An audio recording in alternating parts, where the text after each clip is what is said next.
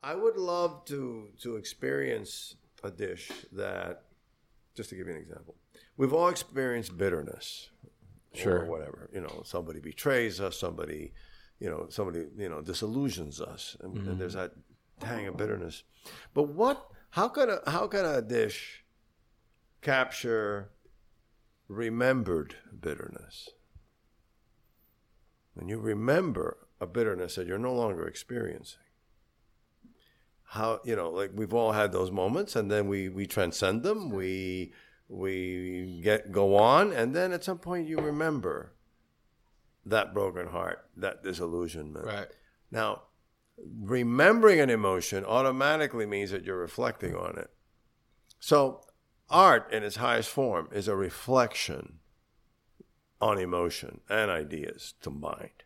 Mm-hmm. So that's what really sets it off. That's what enables it to be ambiguous. That's what enables it to combine the pool of emotions we all feel through this filter that is reflecting on it in a different way than perhaps we were expecting.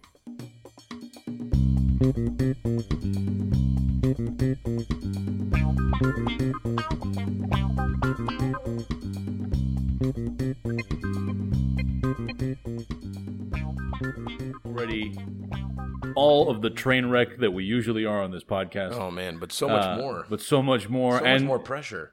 And in such a different setting.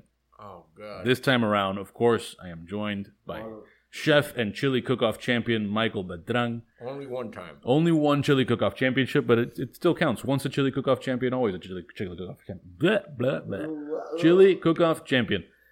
We are recording today at the home of one Ricardo Pau Llosa. And I will do a little bit of an introduction here of who Ricardo is. Ricardo will go into more depth on your biography. But just, what you do and what the hell we're even doing here. But you and I met through the Belen Alumni Association. Correct.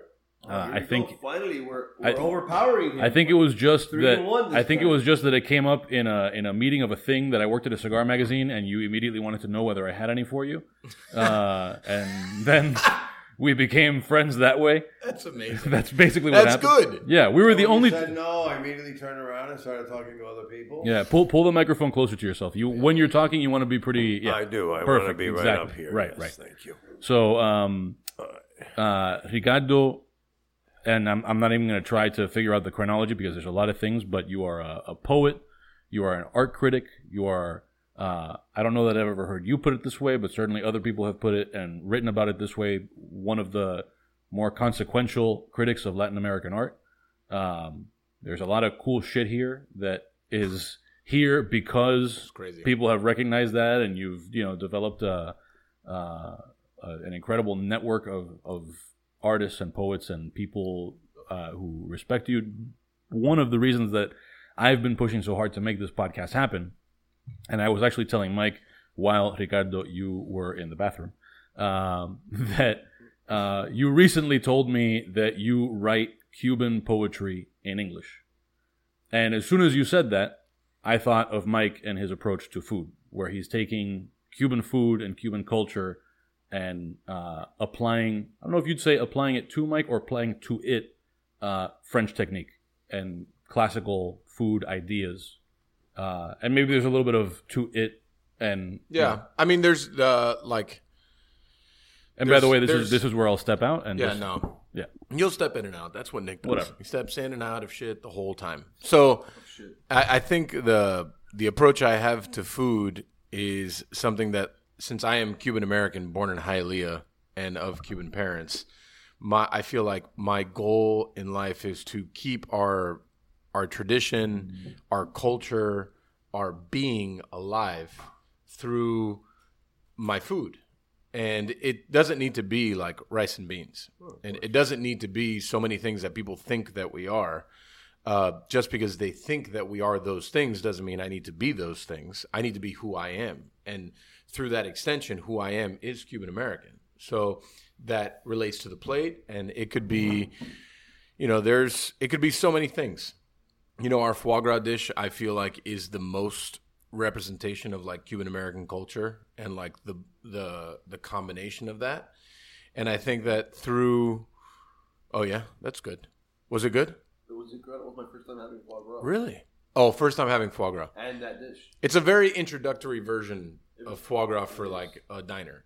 And I think as time developed, I kind of gained my voice and I gained confidence in myself and in my food because I understood the journey a little bit better. And the journey will change. You know, I think all of our journeys change and things adjust, and you kind of learn at least every day a little bit more of what you want your purpose to be. And I mean, I'm 35, so I feel like my purpose at 35 and my purpose at 45 will be different. So, yeah, I mean, that's the extension of like when he mentioned that quickly to me a couple minutes ago of, you know, you write your poetry in English. It makes sense to me. I try to relate Cuban food to what the everyday diner wants. But if they really were to think about it, there's more to the story. You know, the foie gras dish started because sour orange is something that we use a lot, and we only use it for one application, but it can be used for more things. And it was inspired by the tree that was in my grandparents' backyard, that's still in my grandparents' backyard. And that's where it all started. The first time I made the dish was with the sour oranges from the tree and so on and so forth. And then now it's been on the menu for 5 years, and it was created 8 years ago.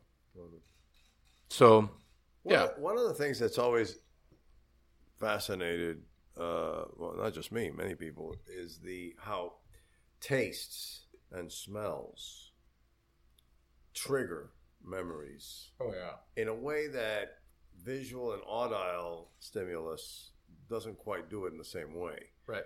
You know, you taste something and it stays in there, and then 30 years later, you taste this thing. For instance, I have this fixation with coming up with the same malteada that I had as a kid in El Tencent in La Habana, right, in Galeano y San Rafael, and they would put them in these like paper cone things, you know, with a plastic stand, but the taste of the malteada was like, I've tried every combination to try to adjust it.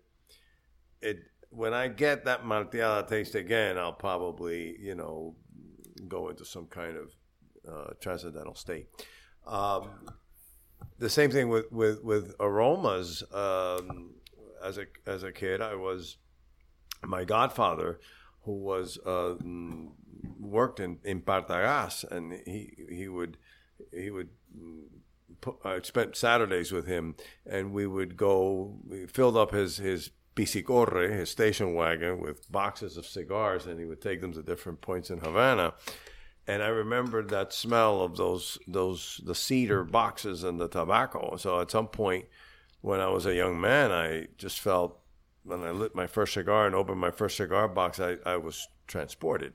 Right. So food, I think that's why food has such a powerful role in the preserver and the transmission of a culture's living, developing identity. Right.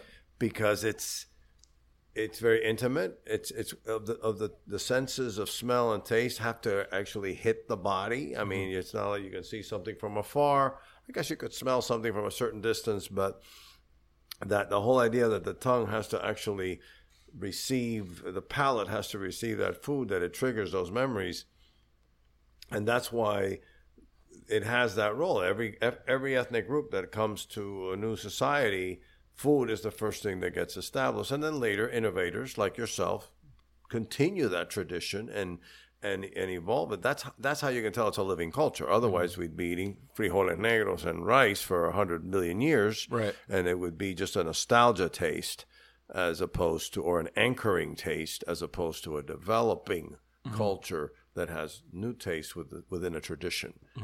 So I think that's important. Something I before we dive into, I mean, the first thing you mentioned to me when I walked into your house was that you've been collecting art since you left Belen, so that's been a long time. We're going to dive into that, but something I want to touch on, because I've never actually spoken to someone that critiques art, right, and someone that knows art the way that you do. Never in my life have I spoken to someone that has that kind of knowledge. The food world always has this fine line of like art versus craft, right? Like food is in essence a craft. I think that we have to take years to learn the craft and to understand the craft and then to apply the craft the way that we want to. And then when you learn that craft and you apply it, is that your version of art? It depends, because there's different layers and levels of food, you know, and there's different approaches to food, whether it's like a little more sterile is what I say, or it's a little more, I think what I say is vivid, you know, like I think vivid food has more green tones to it. It has things that evoke automatic response to the eye. Maybe not to the nose, maybe not to the palate, but like when you see it, it's like, wow, that's beautiful. And it could be like stuff that's sterile. When I look at like Alinea, which is what people feel is one of the top 10 restaurants in the world, which it is, their approach is a little more sterile. It could be one simple thing on a dish with several layers to it, complexity-wise, flavor-wise, but the art is in the simplicity of it. So we go through this several times of like, are we artists or are we craftsmen? I feel like we're a combination of both. And I feel like to be a good artist, you need to be a combination of both. I never tout myself as an artist. I feel like, you know, for something to live, like stuff like this, to live on forever. I mean, these things live forever. They could live for thousands of years, like the spoon you just showed me 20 minutes ago. There's power in that. Mine, I need to be able to execute that 45 to 50 times in a night and make sure it tastes good, it smells good, it's hot, and that it still is stimulating to the eye at the same time. Right. So do you consider food a form of art? And when you consume food, do you critique it in the same way that you would consume a piece of artwork? Well, I think that high cuisine, like what you do, can be seen as a very creative and as a very artistic form of expression. And however, the way that you would approach it and critique it, as you say, you know, it's very different. Obviously, we're dealing with something that ultimately has to satisfy, but also intrigue. It has all the elements of like a good poem, or a good painting, or a good piece of music. It establishes certain presuppositions, things that you expect, but then as you start experiencing the food or the cigar or the whatever, it if it's good, if it's been created with artistry, it will change. It will alter your expectations, broaden them, alter them, sabotage them, interrogate them, do all the things that a work of art should do with its subject matter. Otherwise, then you've got nothing but craft. There are paintings which are very crafted. Somebody who has gone to art school has learned how to execute X, Y, and Z things and can do them flawlessly. Right. But they're dead. They're dead because they don't set up a chain reaction that the artist or the chef triggers and maybe thinks it will evolve in this way, but the experience of it is very private. Right. The same thing with a painting or with a poem. I write poetry, and then people sometimes write reviews of my books and they comment on it. I go, oh my God, I never thought that it was going in that direction. It fascinates me that the critic is digesting this in a very different way, and that is proof of the vitality of what you are producing. The artists, the creators, plan for this thing, whatever that is only one voice among many. Everyone who experiences that dish or that poem or that movie or whatever, it comes with a subjective history and a set of expectations that are very different, and you want that to happen. You don't want everybody to come away with the same response, because otherwise then that's when it's not a work of art. Right. It's the ambiguity is what makes it a work of art. Right. It's your voice. It's are you trying to evoke an emotion? For me, I feel like the food that makes me wake up every day is the one that I want someone to feel emotionally involved. And that's not the same with every diner, and I'm sure it's not the same with every person that consumes art. Right? That's true. What I want is what you were talking about is like something that to remind me of a moment, to remind me of a situation, of a time, of a moment in my life that meant something. And for me, food relates that, and we have to break it down to efficiency standpoints and business standpoints. And, sure. I run a business at the end of the day, but I'm emotionally involved. And that's why it's very hard for me, like people, like you said, people that buy your books and then they read your poetry and then they comment on it. I don't read the comments because for me, I don't want the comments to affect my relationship I have with my food. It's like I want my food to be a pure extension of like my thought process, and I want it, whether people get it or not, because I would honestly say 9.5 times out of 10 they don't get it, and that's fine. I've accepted that. It's more like that is the real goal, and I feel like when I look at all these things, this room is overwhelming. The house is overwhelming, When you look at all these things, there's 4 people in this room, and every single piece in here can mean something different to every single person in here. And will mean something different every time they come in here and see them. Right. But this is the thing. For me, a work of art, not just again for me, but for critics in general, it isn't just the emotion. It is what the artist knows about the emotion. Because an emotion, we all have actually the same emotions, basically. We have a repertoire of emotions that are very similar. Right. But what distinguishes something unique and transcendent is the reflection on that emotion. So, for instance, if I were a chef, and maybe you've thought in this term as well, I wouldn't just be combining these. What happened? No, I'm refilling. Okay, got it. This is like we went to the gas station and we refilled. Right, there you go. Yeah. I would, for instance, I would love to experience a dish that, just to give you an example, we've all experienced bitterness, sure, or whatever. Somebody betrays us, somebody disillusions us, and there's that tang of bitterness. But how can a dish capture remembered bitterness? When you remember a bitterness that you're no longer experiencing.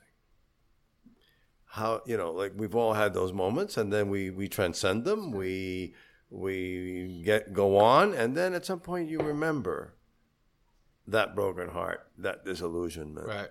Now, remembering an emotion automatically means that you're reflecting on it.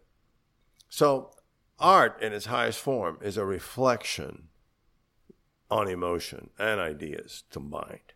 Mm-hmm. So that's what really sets it off. That's what enables it to be ambiguous. That's what enables it to combine the pool of emotions we all feel through this filter that is reflecting on it in a different way than perhaps we were expecting. And it's what we know about that emotion and how it gets transmitted in the theater of your dish. In the theater, which isn't just visual, but it's the way that those tastes combine and form a narrative that would make it completely, unique. And I experience that with great food. Yeah. Let me ask you, like, oftentimes when I talk about the direction and I think the long term of my food, and I keep on going into this like my food because I feel like talking to someone that critiques art for a living. Food is it is a form of craft and art together, right? So, is the artist trying to convey a conversation that they've had with themselves to you, as someone that is critiquing or someone that's consuming their art? Not literal. You're not consuming it literally. You're consuming it. They're experiencing it. Right. For me, it's consumption, and that's why I always say like, you're consuming what I feel like is a conversation that I've had either with myself or with people, and it's and it always goes back to like the Cuba thing, right? Because being Cuban American, born here, family, like we want to keep our thing alive. And that's why I feel like the conversation is so important. And I feel like it's like I want to tell people my feelings that I have for my people, that we are a lost group of children, I think. We are a lost group of people. Everyone wants us to get the venti latte when we really want just a cotadito at the end of the day. Like that's who we are. And I think as much as they try to push their dynamic on us, we made a city for ourselves. Because that's what Miami is at the end of the day. Do you feel like when you sit there and you look at a piece of art, are you consuming it? Are you experiencing it? And then when you go to dine, like you did a couple hours ago, is it just consumption, or are you experiencing it at the same time? And I know that you are experiencing it in theory, but in your brain, is it both? Yeah, for me it is. I don't know, all diners approach it in the same way. Maybe they're just looking for a combination of flavors they've never quite experienced in that way, and they want to be titillated and given some sort of stimulus that they were, that they're grateful to have. Right. For me, it's more complex, but for me, everything is more complex. I mean, it's just because I'm an artist and I'm a writer, and that's how I live. So,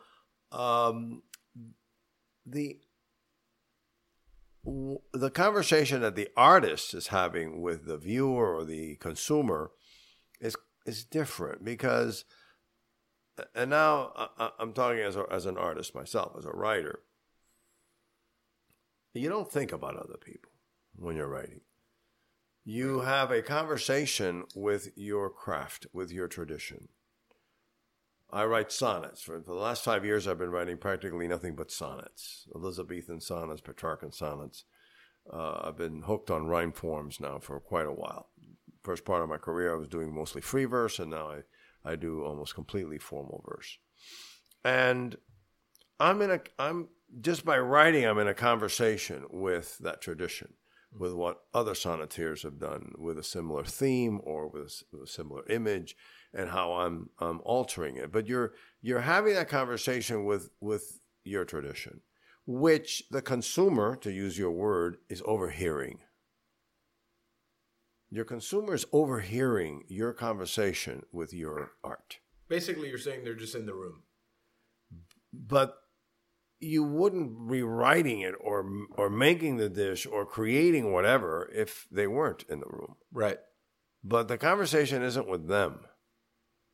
The conversation is, in my case, as a poet, is with my tradition, and I'm talking to all these people who wrote sonnets, and I'm throwing my hat in the ring on that particular subject. And sometimes I'm making fun of the past, and sometimes I'm paying homage to it, and sometimes I'm just doing my own thing. But the moment that I'm writing a poem in any form, I'm engaging a tradition, and I'm conversing with it, and I'm shaping the way we can reflect on it. So, hopefully, but the reader, the experiencer, the consumer, is in the room. Very important that they're in the room, Of course. but We need them in the room. But when you're writing, when you're creating, I at least don't think of the other person in the room. They're there, and at the end of the day, when I send my work out to be published, obviously I'm interested in people reading my work, because I publish in many different magazines and I publish books. So it's not like I'm writing and then, hiding them somewhere. It's not just for me. No, I want it out there. But at the when I'm creating, I'm not thinking about who's going to read it, or how, or if, for that matter. I'm talking because there's a part of us which is the creative personality. See, you're many different Michaels, and I'm many different Ricardos. you're not the same Michael when you're creating a new dish as you are when you're figuring out what you said. How do I, make this business work and profitable? Right. Yeah, it's a different hat. And how do who's the Michael that then is the friend of so-and-so, or the husband of so-and-so, or the father of, or the brother, or the this, or the that, or the political entity, or the fill in all the blanks. Each one of those is a different facet of us. And the artist is a different facet of us too. That's why you can, as an artist can create things, and it's usually that's how it works, that is not the emotion they're experiencing at that moment. I can write a poem about, I don't know, anger, and hopefully I'm not angry when I'm writing it, because then it's going to be a lousy poem about anger. It's better to reflect on that emotion, and then I've systematized it, and now I'm writing from a different perspective on it. So the artist will think and feel things that the rest of us, of who you are, may not even agree with. Right. May not even agree with. I feel that 100%. Right. So that's when you know that you're dealing with a real artistic creation. Let me ask you, so in that moment of creation, and I, it's tough because you just going back to what you said like 30 seconds ago, you wear several hats, and you are several versions of yourself in that moment, and you act a certain way in that moment. And that moment of creation, I feel like, is very pure. I feel like it is that person, that it is that child inside of you that is the one that is always fighting to get out, I feel. So for me personally, in the role that I have, which is several versions of like the business owner, the operator, the boss, the best friend, the person for you to talk to, and then you have that one moment of creation, which sometimes is rarer than others, because when you have that pure moment of creation, it is like it's almost like it's new every single time, I feel. Because people ask me, it's like, so what do you do to get in the mood to come up with new food? I'm like, I don't fucking know. Like, it's fucking different every time. There's only one answer. I live. That's true. That's it. But living is it's interesting because we live this monotonous life right now, especially this year, right? This year it's all about like fear and what's happening, and should I be scared, and should I be worried about what's happening tomorrow and next week, and how are we going to pay these bills? And then you have this like I came up with a new dish today, and I came over and I showed it to Nick. And the reason why it showed me so much was because I was alone in a room, and I simply just looked around myself and thought to myself, what was the best thing to do right now? You can't sit in a room like, because I have an office, and I never had an office in my life, and I have an office now. And you can't sit in an office and think about food-wise, what's going to connect the best. You can only be around the food and connect it all. Sure. So in that moment, I was like, well, I looked around, and Guava George, which is a legend in Miami, had given us some plantains. And I was like, well, we have these, and we have that, and we have this, and let's just put it all together. And I thought it was beautiful. I thought it was something that I was like, wow, this is probably one of the better dishes I've ever created. And it was through so much garbage, like of the day, like so many clouds, to fight through to find that creation moment, I feel like is what really dictates a true artist, because they have to fight through so many personal battles and so many demons of whatever they live through. And you see it in their art. You see it in their moment. For food, I don't think it relates the same way, because food people consume, they eat, it satisfies them, they go home, and they go to sleep. This art lives up on a wall forever. And I often wonder to myself, is there going to be a moment in 20 or 30 years that people are like, man, that dish at that moment really spoke to me? I won't know until that time. But it's interesting to talk about like the art world and the food world and how they coexist, but they fight each other at the same time. You use the word beauty, and that's, I think, the crux. Beauty can be experienced in so many different ways. In tastes and smells, in images, in words on a page. And beauty, as Robert Frost once was asked, what is a poem? And his response was, a poem is news that stays news. That's good. That's good. So it's something new, and it stays new. We can still stand in front of Renaissance masters. You can stand in front of a Velázquez painting. You can listen to, Bach or, whoever, Verdi. And they're still fresh. They're still new. Yeah. They're new because and you can see the same play 100 times, or you read the same poem any number of times, or the same movie. And it has a new dimension because you're experiencing it from jump, even though you've already experienced it many times. And you discover things in yourself and in the piece that make it new right now. And it will be new if it's a real work of art. Now, in terms of the culinary arts, the dish emerges if you're creating these dishes because they're emerging out of a tradition that you are working with and innovating and using it as a language. But the language of poetry is the language everybody uses, but the poet uses it in a different way. Right. That's what makes it a poem. And you're it's not just that you're throwing ingredients together and ta-da, because in the same way a poem isn't just a bunch of words thrown together. Well, some poems nowadays are like a bunch of words thrown together, but let's not go there. So is food. It's a bunch of shit on a plate that's just thrown together. So I feel you. Right. But when you're talking about beauty, when you can walk away from the experience that you've experienced something timeless, meaningful, alive, alive in the sense that it also escaped from the artist's intention. Yeah, it was too much for them even at the moment. Yeah, because imagine if you pulled Shakespeare out of the grave and then hit him with, let's say, everything Freud and everyone else has said about his work, he'd probably have a heart attack and plop right back in. Right?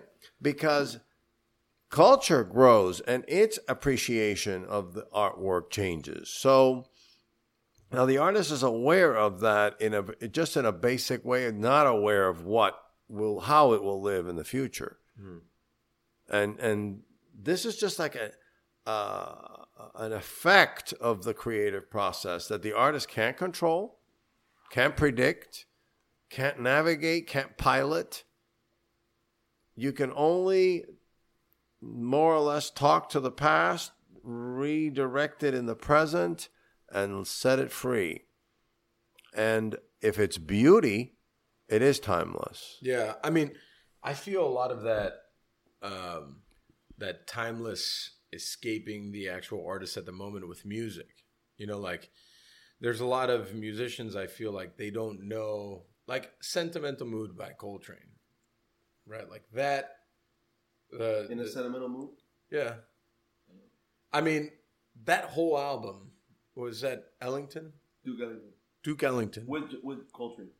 That whole album, for me, I don't know if when they did that, they realized the impact it would have on people forever.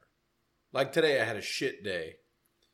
I went into my office and I put that album on blast to try to bring my equilibrium back, to make me feel normal again. Those guys at that moment didn't know that a 35-year-old kid in Miami, Florida was going to have that at that moment to feel some kind of way again. And I think that's what true art is. Right. It's further than what they could reach at the moment. And I worry that maybe the conversation I want to have with people is outside of my own reach when it comes artistically, or when it comes conversationally, or when, you know, like the whole aspect of we are trying to keep our culture. I don't think relevant is a good word, because I don't care about relevance. I think that our culture is important. And I think that it matters so much in a larger scheme of things. Of course it matters. And the culture you're trying to do this with has always been a vibrant, growing culture. Cuba wasn't stuck in a rut for 300 years. And then now, because we're a diasporic community and scattered all over the world, we now are exposed to other things. And then we're trying to mix them up with these things so that the thing will live on. No. Cuba was an eclectic culture. It was a world unto itself in many ways. And we set the tone. I feel like we set the tone for so many things. Right. It was the first truly modern Latin American culture. It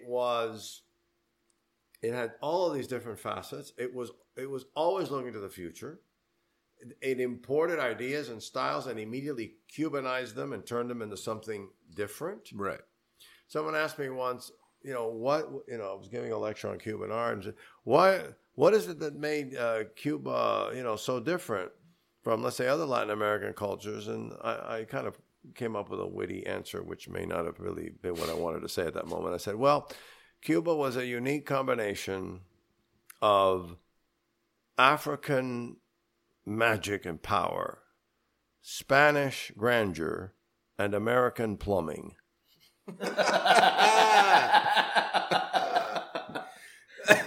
That is good. Yeah, it is good. But what I was aiming at is that the American component was part of our ethos, because America brought this forward-moving future change, transformative.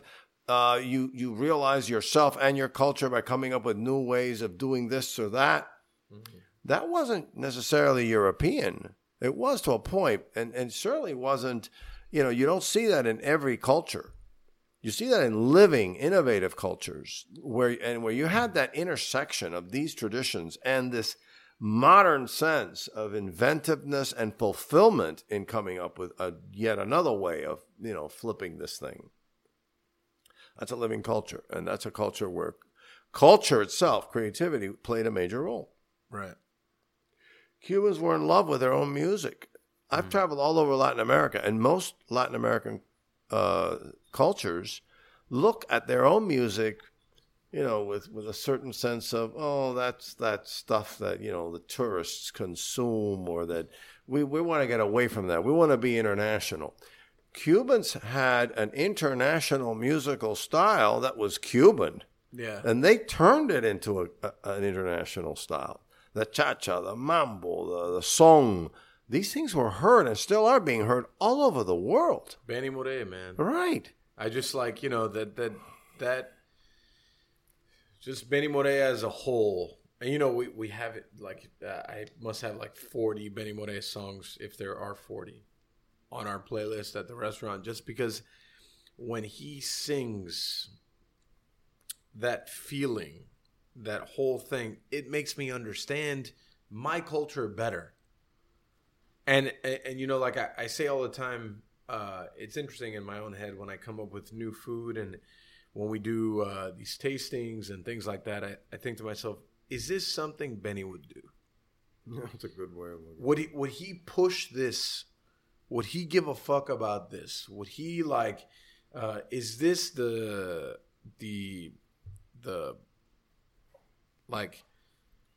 is this what he wants people to remember? I think the same way, because that's how I feel when I listen to his music. But what's interesting about Cuba is that when Benny Moré was a star in Cuba in his time, and he wasn't the only one. Right. There was all these others, Celeste Mendoza and Olga Guillot and Celia Cruz and La Sonora and Elena Burke and, and Bola de Nieve, and we can go on and on and on. Cubans of that time went to see these people perform.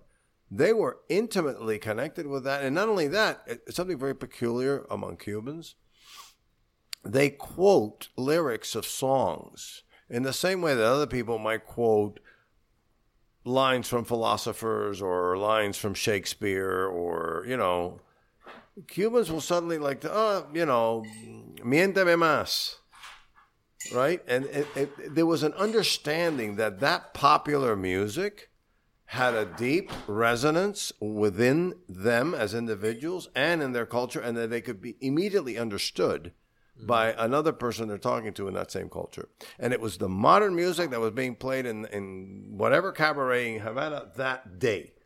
Right. So it was alive. It was transformative. They were taking all these things, changing them, altering them, propelling them into their own culture, and from there beyond. And they were living it, and they were experiencing, consuming it, to use your word, as part of their daily lives. And that was across all classes. Whereas what I encountered in the rest of Latin America, for instance, it's not that way at all. Latin Americans of a certain upper class, they want to be associated with the popular culture or whatever of the United States, of Europe, fill in the blank, not their own. Right. And if you ask them, please take me to see, some, local musical event. Oh, that? You want to go to that? I mean, they kind of recoil. How could you want something so chusma and so vulgar? Right.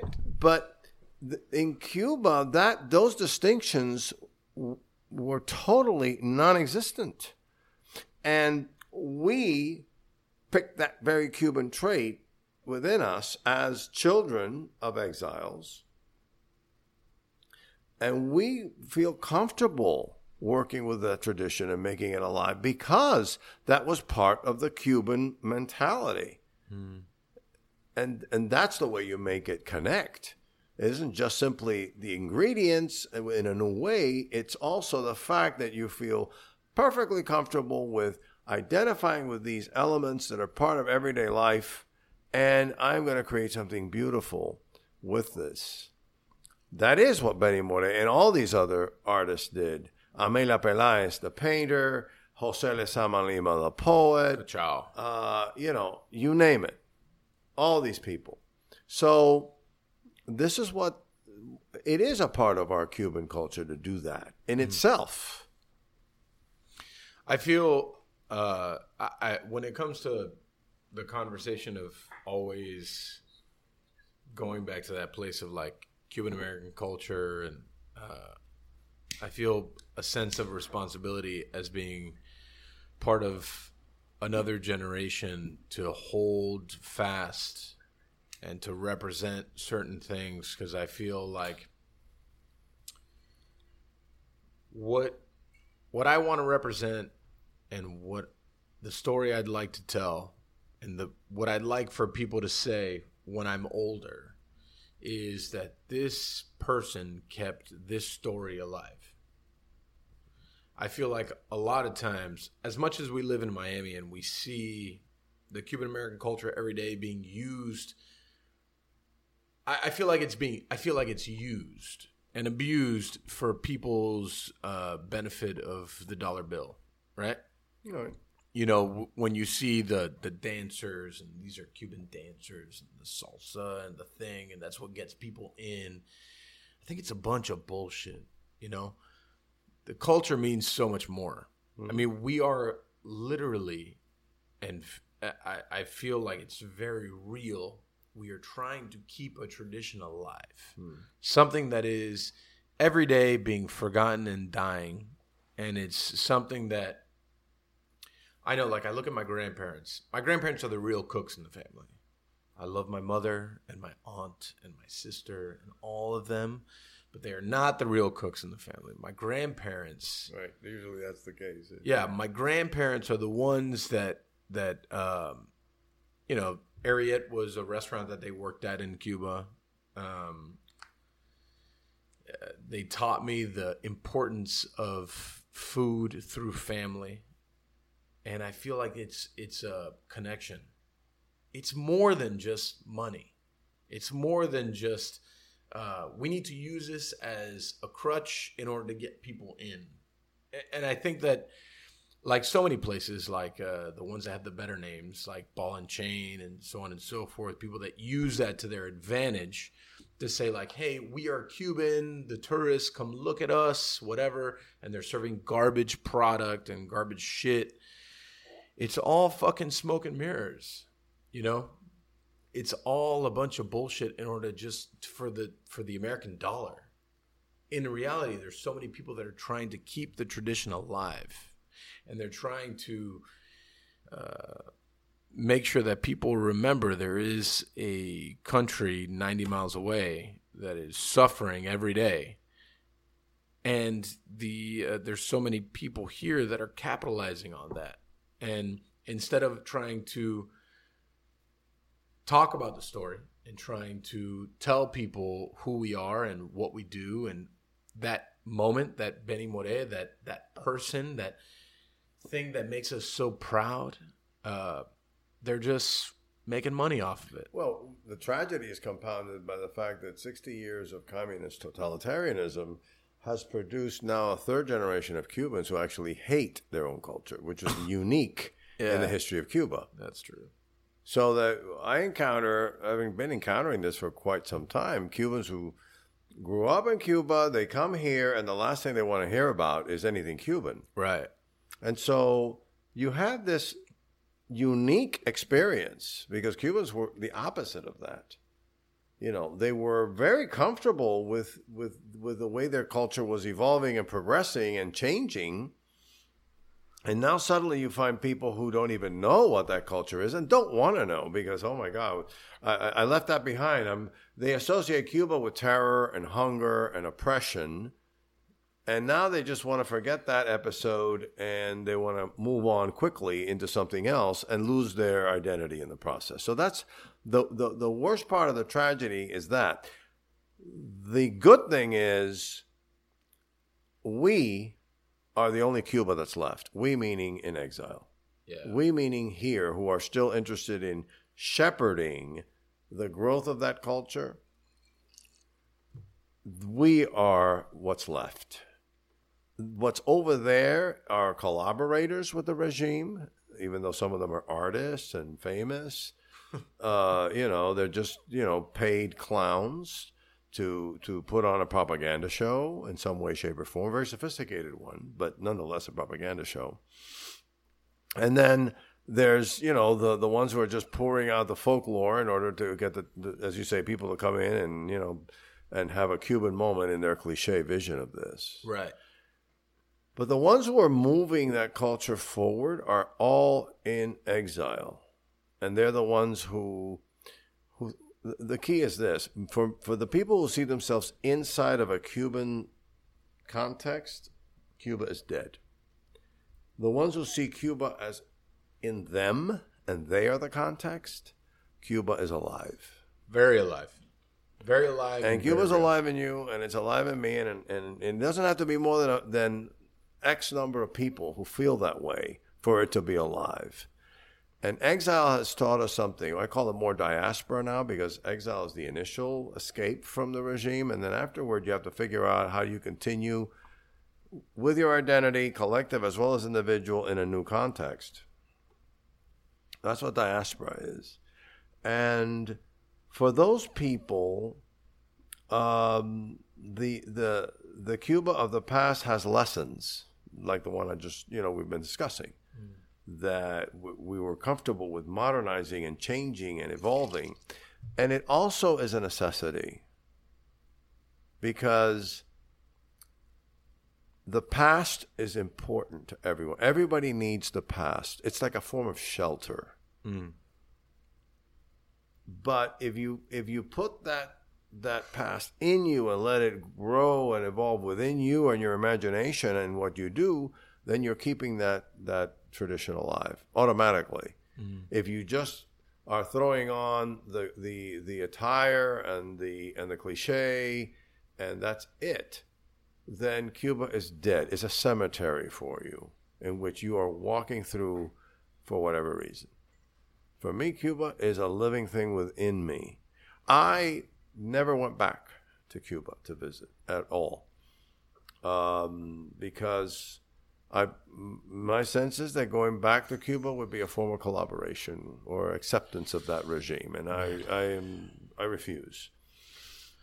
So Nick is he's flagging me down because I know what he wants. I know what he wants. He wants us to rein it in, and he wants. No, to that's not at all what I want. Yeah, I'm going to let you decide when things get reined in. I was going to say I think this would be a good time. Like I would love to hear each of you, and I guess Ricardo, because I don't know how much of this I've heard from you or whether you have experience with some of this, but talking about people in exile moving the culture forward. I think Ricardo, you in particular, and maybe you, Mike, with like non-Cubans in food.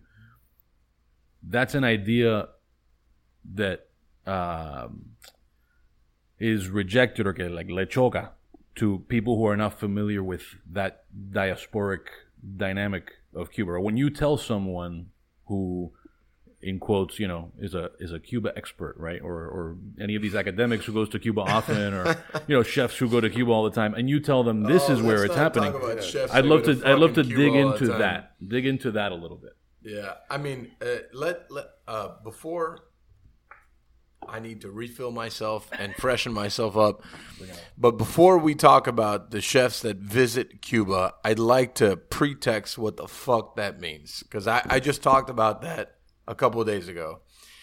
I remember when I was a nobody, and now I'm still a nobody, but when I was a very nobody, and I worked for 3 other people, and Twitter is a hell of a universe, but I tweeted towards the world that the chefs that were visiting Cuba to experience the food that Cuba had to offer, I felt like it was ridiculous. Oh, it's an insult. It's an absolute fucking insult for anyone to tell me that you will experience the food of Cuba now. When a country has no food to experience, the culture has been stripped for 60 years, and it is not the culture and the country that my grandparents left because they were forced to leave to give me an opportunity to be here with you and these 2 people to talk about freely whatever the fuck I want to talk about.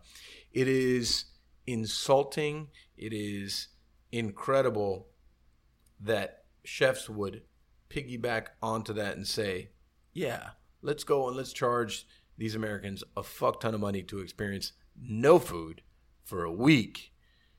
That is my experience with that, like, whole let's connect people with the Cuban culture food now. And this was back in 2000.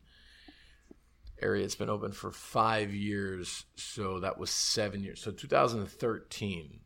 And I remember I was quoted in this article from a tweet, and my boss at the time, which I love dearly, and he was on this podcast before, Michael Schwartz, pulled me into his office and said, you said these things. And I said, yeah, I said those things. And he said, I don't know. And I was like, I know you don't know, but I know. And he was like, all right, I'll take that. And that's one of the reasons why I love Michael Schwartz so much, because he didn't try to crush me at that time, and I was a nobody. I was just a sous chef at one of his restaurants, and he could have made a bigger deal of it, and he didn't. And I still stand by those words. Those people, those chefs that went to Cuba to try to experience food, like, they didn't know what the fuck they were talking about. That's not the... Well, I'll tell you what happens. This is a phenomenon which is even more depressing. I wanted to address something that you said about these people going to Cuba and all this. Oh, man, I love that whole... Let's address all of that, because I fucking hated all of it, and it still upsets me right now. And it was 7 years ago. I know. It's still going on. The most horrifying thing about it is that Cuba is simply an instrument of, on the one hand, of their self-promotion outside of Cuba. Mm-hmm. They go to Cuba to dress up as rebels. Man, that makes me laugh. It's sort of like, you in Carnival, the poor dress up as a fantasy, the Right. kings and the ladies and this and that, and yet they're just the poorest of the poor in many cases.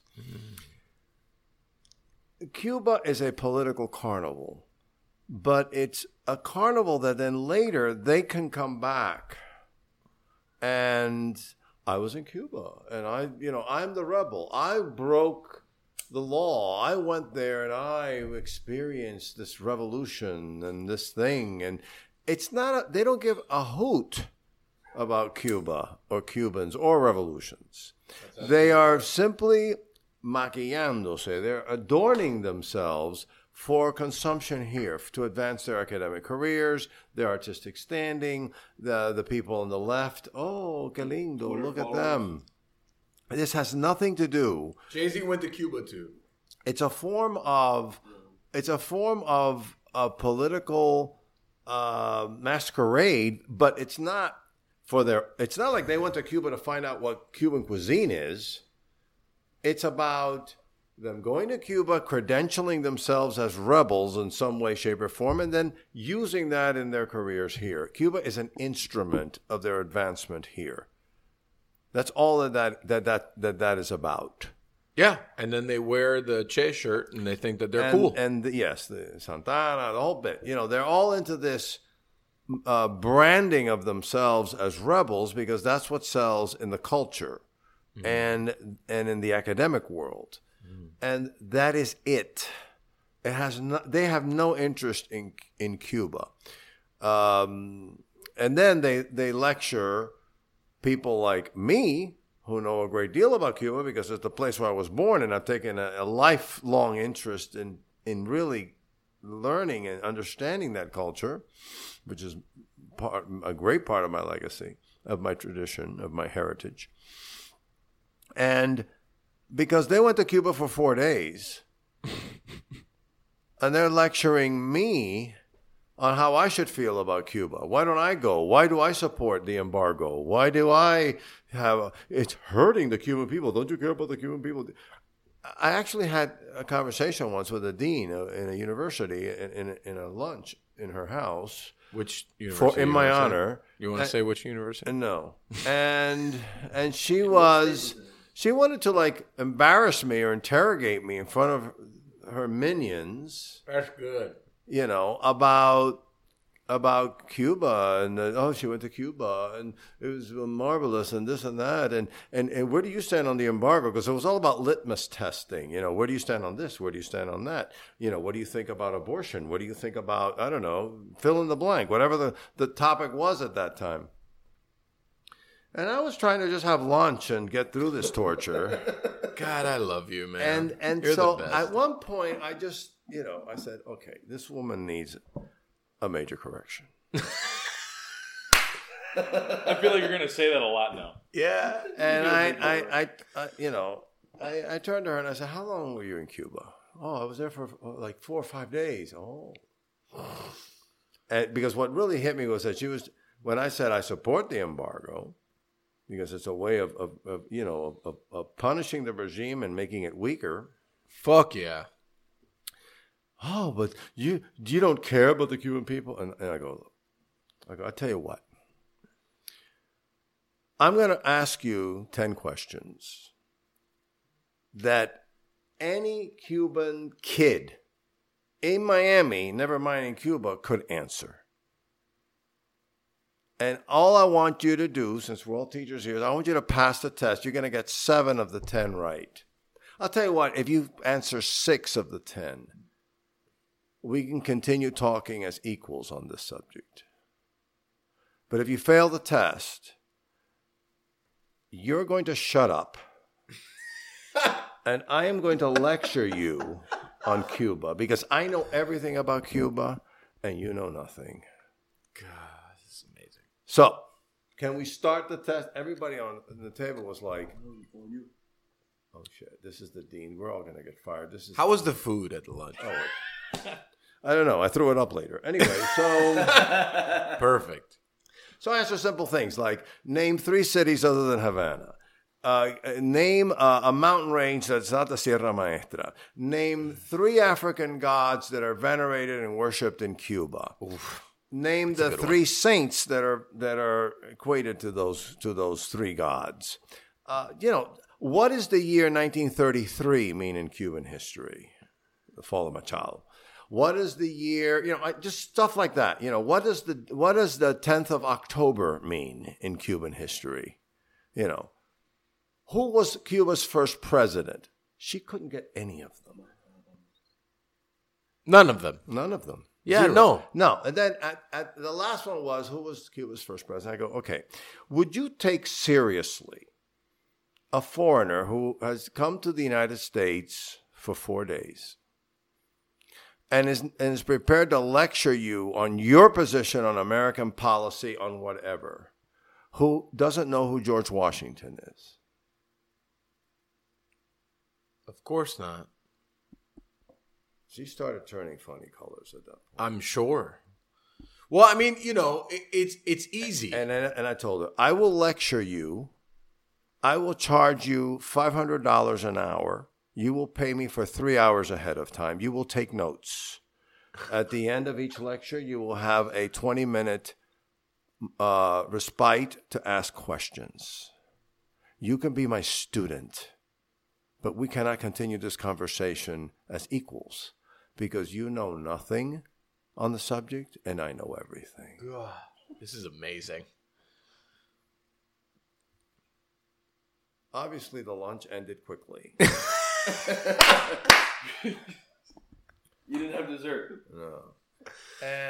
But it's so easy. I am so it's fed so up with easy. this leftist sanctimonious horseshit that Ooh. they can.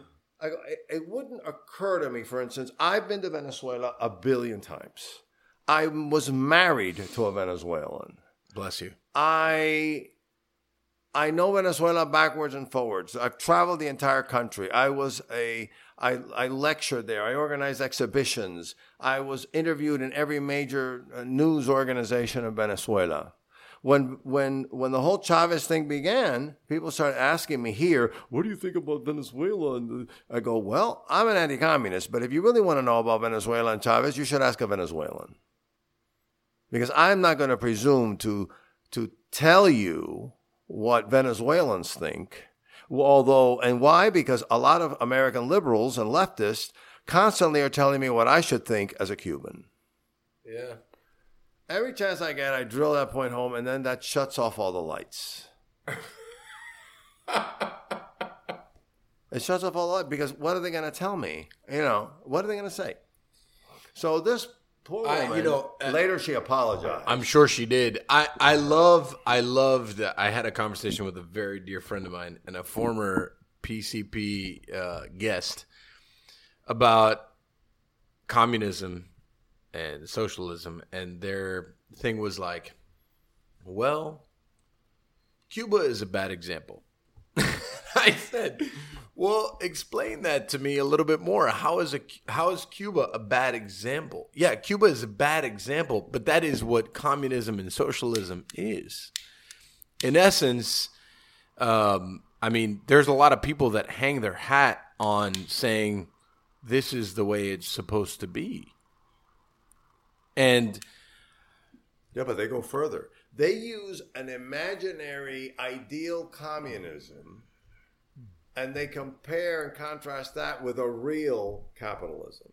So it's like it's an absurdity. Ideal communism doesn't exist. Of course not. No, the real communism is the one that has always existed. It's a totalitarian state. It thrives on poverty. It impoverishes rich nations. It needs poverty to control its people. It needs terror. It is all built on lies. Fear. And fear and terror, of course. Yeah. And, somebody asked me, but, Fidel Castro is very, he's unpredictable. Oh, he's not unpredictable at all. He's predictable. All you have to do is remember that whatever he says, you flip it, and that's the truth. So he will tell you the truth in reverse. I have no power in Cuba. Means I have all the power in Cuba. People decide their fates. Nobody can decide their fate. and so forth and so on. So Oh, but you're talking about a madman. I go, yes. In other words, what you're describing is a madman. I go, exactly. What you think you're describing is a leader. And I'm describing a lunatic. Yeah. An insane, psychopathic nutcase who has destroyed a country and wants credit for creating or lifting a country. I mean, it's that level of delusion. That's what these people want. They know this. Yeah. You know how you know that they know this? Nobody stays. None of these travelers decide, I'm in paradise. I want to live here. Because if I thought I went to a country and I thought it was paradisiacal, I would want to live there. Let me buy a timeshare. Yeah, let me stay here. No one's buying timeshares in Havana. No, they're not. They're buying timeshares in like Sicily. So this is how you can tell that these people are simply using Cuba as a virtue signaling phenomenon that has marketable value here. Mm. So when they asked me about the embargo, I immediately says, and did you support the embargo against South Africa during apartheid? Well, yes. Well, then why is it different in Cuba? Oh, Cuba's always different. Well, no, it's not always different. It's a tyrannical state. But it's got the most beautiful beaches. I mean, that's the shit that people say, right? It's like, that's why Jay-Z went to fucking Cuba. Like, because it's got the most beautiful beach. I was once talking to this major artist in South America who was another one of these, lived in a palatial estate, had all the money and the fame. It was revered in his nation. And he had gone to Cuba. And of course, and then he was telling me about, but in Miami, all you have are these, these oligarchs. They got thrown out of Cuba. I go, Miami has about 1.5 million Cubans. Yeah. And Cuba in 1960 had a population of 6 million. You're telling me that in a country with 6 million people, 1.5 million of them are oligarchs? That's one hell of a country. I'll tell you, my grandfather, my grandfather that I love dearly, like the salt of the earth, not an oligarch.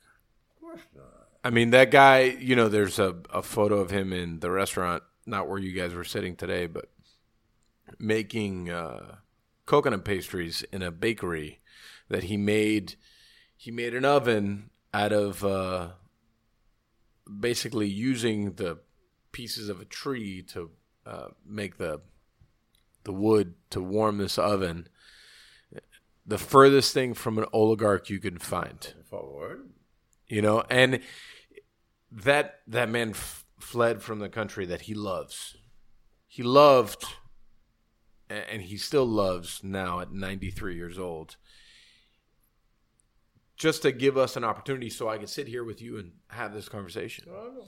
And that's why, like, I take I was born Hialeah. Like, I'm American, but the deep-rooted pain is so prevalent, and that's why, I feel like at the end of the day, that's really the purpose I have. I want to, that conversation you had with the dean of a school is a conversation I have with people all the time. Put them to that test. They will shit in their pants. Yeah, it could even, you see this smugness that, I know, I have this vision and I want you to admire me for it. You go, okay, you know all about this. Just basic questions. And they start getting very, very strange because you're basically ripping their clothes off and throwing them naked in front of the world, and they don't like that. So all you got to do is just ask them these basic questions, and if they can't answer them, then they have to acknowledge that you're the one who has to lecture them if they want to listen to you, and that changes that destroys the smugness instantaneously. It's fun, but there's something else I wanted to add before you forget. You mentioned the pain. We live in a society that has lost its epic sense of life. America, after the Second World War, wanted to just hunker down, have fun, enjoy yourself, fulfill yourself, make lots of money, get crazy, do whatever that is that turns you on so that you can enjoy yourself. That's the whole point of American life at the moment. America had an epic sense of life. It was the epic of the immigrant and the exile, the person who fled persecution, who fled wars, who built their family and their own identity up, who succeeded, whose children went to college, and so forth and so on. That epic sense of life has long since passed. Mm-hmm. What distinguishes you and me and other Cuban Americans who feel this pain and this history poignantly is that we have an epic sense of life that Cuba and its misery has given us. Mm. For me, life is a struggle for the truth. And whether it's just the truth about Cuba or the truth of my art or all these other truths that are constantly being trampled, that's the center of my epic sense of life. That's when somebody asks me, but you lived here all your life, you're an American. I go, no. Yes and no. Yes, obviously I speak English. I write in English. I can also write in Spanish. I'm perfectly fluent in Spanish. Totally. But this epic sense of life is gone in the United States. They don't even know what it is. It's too bad because they don't know what they're missing. Because without that, a nation does not have a future. Right. You can't have a future just thinking about how much fun you're having. Yeah, no. That's not what a future is built on. And that's the first thing that America lost, and that's when it started, when its troubles really began. Mm. Go ahead. I don't even remember what the fuck I was about to say because that was, I mean, like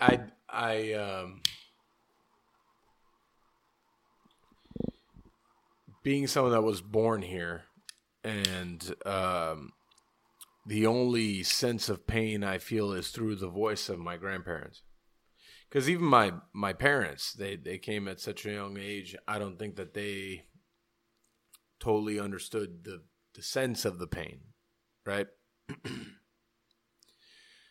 I feel like it resonates more with me because we are trying to latch on to something. We're trying to understand who we are. And that's why I always say we are the children of the lost. Like there's a facet of people saying that Cuba's fine. Everything's fine. The embargo's been lifted. People can visit. It's all good. There's tourism. Castro's dead. Things have happened. Things are different. And in reality, nothing is different. Nothing has changed.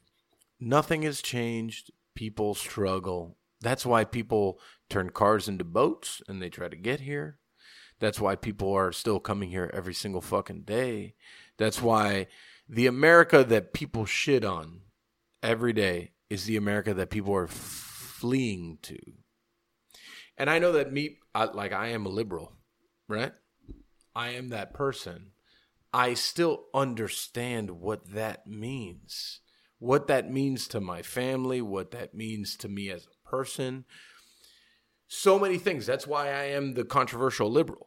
That's why I am the person that people always want to fight against. Well, why don't you want to stand with us? Because first of all, I don't stand with a facet that I don't know what the fuck that means, because that's what caused the whole problem to begin with. In my country, years before I was born. That's what caused the problem. We want to stand with someone that we don't really know what the fuck that means. I want to know what the fuck this all means. I want to know every little nook and cranny about what the fuck, you want me to join a group? First of all, I don't want to join a group. No, of course not. I want to be my own group. And I feel like we are our own group of people. And I think that's what makes Miami so special. I think we're such a melting pot of controversy. No one agrees. The three people that, because we just met, but the three people on this side of the table, we don't agree on shit. But I still love these guys. You know what I'm saying? But that's part of who we are. And that's part of freedom. Sure, that's part of that that essence of being free, that I can disagree with Nick and I can disagree with Carlos and we could still be friends. They don't want to persecute. That's changing rapidly in the general American culture. But Now we're factional. I also believe Fortunately. that the grandeur of media is why it seems like it's so factioned. Because there are, I feel like, more people like Nick and I. And just because we are recording a podcast, the last podcast that we did have, Nick and I disagreed for 2.5 hours, actually, give or take. But we agreed in essence in the fact that we can still have a common ground. And I think that's the essence of freedom. I think that is the essence of what makes us very distinct, is that I could disagree with him, and I could disagree with you, and I could disagree with Carlos, but it doesn't mean that anyone's going to persecute me. Right. And I think that for now, I hope that it stays that way. But I mean, like, well, it depends what profession you're in, because I spent 40 years of my life in the academic world. And increasingly, if you didn't have, the correct political positions, you are shut out. You are persecuted. Maybe not to the point of being arrested and thrown into a concentration camp, but your career suffers, your connection with your colleagues suffers. I feel that because I am increasingly outspoken about how I disagree with our officials. Right? And I disagree with our officials because we are the ones that put them in power. And I feel like we can come to a common ground, but at the end of the day, part of my freedom is to disagree with you. And if you don't like it, I honestly don't give a fuck. I don't care. Right. And you know what I've been told several times, because, it goes back to the fact that I own a business and I am responsible for several people and I'm responsible for livelihoods of several people. You should watch what you say. That's what I've been told. You should watch what you say. And I've been told, and I have said in response, fuck you. I will never watch what I say, because part of my freedom and the reason why my grandfather and my grandmother struggled to this day to be in a house in Little Havana instead of their house in Pinar del Rio where they should be, is because they wanted me to have a right to say whatever the fuck I wanted. And I will say whatever the fuck I want, because I see them saying, like, do and be who you are. But when they threaten you with that, watch what you say, keep in mind this, that one of my favorite modern philosophers said. His name was Nicholas Berdyaev. He was a Russian who lived through the Stalinist period, finally managed to escape Russia. Eventually he would die like in 1936, I believe, in Paris. Wrote some fabulous books. My favorite one is Slavery and Freedom. You should get that book and read it. It's amazing. And in Slavery and Freedom, he says something which you should remember next time they tell you that. They said, the truth is always dangerous. Oh, yeah. So when they're warning you, you say, thank you. You are confirming that I am speaking the truth. Why? Because the truth is always dangerous. If I weren't talking the truth, you wouldn't be trying to shut me up. It's that simple. Well, in modern days, what it would say is if you didn't have any haters, that means you're not doing it right. That's what the modern day person would say. That's in 2020. Yeah, but haters are simply an emotional reaction to what you are saying. No, but it's simplifying an intellectual thought. That's all it is. But the danger here comes from established power, entrenched power. If you're speaking something that is going to get you into trouble, it's because it's the truth. They don't arrest you in Cuba for speaking a lie. You get arrested for speaking a truth. It's that simple. And so that's something that these people are preparing us for here, the leftists and all their lunatic assumptions about what is right and what is wrong. And that is the gist of where they're coming from. It's about power. It's not about disagreement. It's about power that requires everybody to either be silent or to be vocal in their agreement of what power says. Silence means you're afraid and you will go along. Preferably, they want you to sign on. And at some point, they will make you sign on. That's when people get on boats and leave. Yeah. I'm not leaving. I don't know about anyone else here, but I'm not leaving. No, I'm not leaving either. Yeah. But the point is that the societies, when they lose their way, are at a greater risk of becoming totalitarian than societies who know what you just said, the tradition of freedom. We can disagree. We can agree to disagree. I'm not your enemy because I have a different position. Right. If you don't want to listen to my position, then don't ask for it. Yeah. Simple as that. But then they ask you, what do you think about this? What do you think about that? And when you say it, oh my God, be careful. You're an asshole. Be careful what you say. Watch your words. Yeah, no. I mean, I think that this year has put me in a position more so in the past than in the past. I'm okay with disagreeing with political figures because their politics is getting in the way of my livelihood. And I feel like that is in essence kind of like what the destruction of Cuba, the beginning of it was their politics was in the way of people's business. And people can disagree with me till they're blue in the face, and it's fine. I'm okay with that. I'm okay with my stance being mine. But you can't impose your will on me. No, and you can't ask me to take a series of propaganda, nonsense, and lies as equal to my knowledge of facts. Right. That I don't accept. Oh, you have a different opinion. No, you don't have any information. And therefore, what your opinion is based on nothing. So that is also an important distinction. It's not just simply, oh, I think X and you think Y. Well, but if Y is completely off in terms of the facts on which it is based, that has to be challenged. For sure. It isn't just simply you like chocolate and I like vanilla. No. Momentico. Momentico. It's more complicated than that. I'm gonna take a break, and I think that when we come back, maybe we'll actually talk about your past, so people actually know. Well, who's past? Yours, mine. Yeah, no. I mean, Okay. I think that's important. I feel like Nick is probably itching at the fact that he was like, "Wait, we should talk about why and who this I'm person like is." a year past the point where it bothers me, but yeah, that is what I think.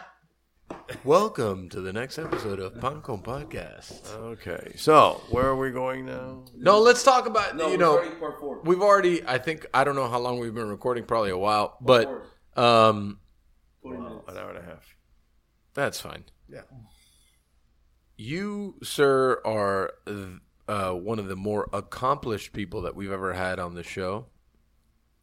Thank you for being on the show. Oh, This you're is, welcome. it's but an honor we and need a to get pleasure. more. We need to get more people than there. I think between you and my mentor, Norman Van Aken, I love Norman. Norman is like my godfather. He is the man, and there's not enough good words to speak about Chef Norman Van Aken. Yeah. But I know we've been talking for a long time, but let's tell people you were born in Havana, Yes. and you came here when you were how old? I was 6.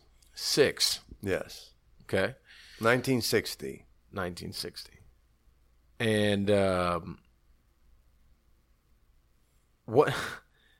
what propelled you to here? And I say here because no one can see. My arms are all over the place.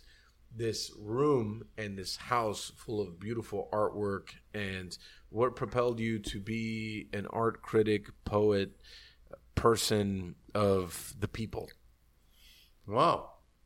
Well, I can tell you how, I guess, you discover that you're an artist at some point in your life. In my case, I was quite young. I mean, I'd always been interested in drawing and read a lot as a kid. I was, I guess, the typical geeky, nerdy, kid. Yeah. You don't strike me as any of those things.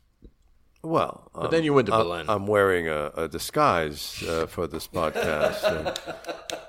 And that makes me more worldly and acceptable to my adoring fans. But when everyone's gone, I slip into my nerd, and my nerd routine, and that's the real me. You discover you're an artist. It's something that, you are. That's all there is to it. And I write. I've been writing poetry all my life. It's the center of my life. Everything else, the art criticism and the collecting and everything, is really centered on my poetry, on my life as a creative individual. And I don't know. You just find yourself in the middle of your life. And if you've lived it authentically, if you've lived it because you discover within yourself what you are destined to be and dedicate your life to, and you do it, everything else unfolds and surprises you along with others.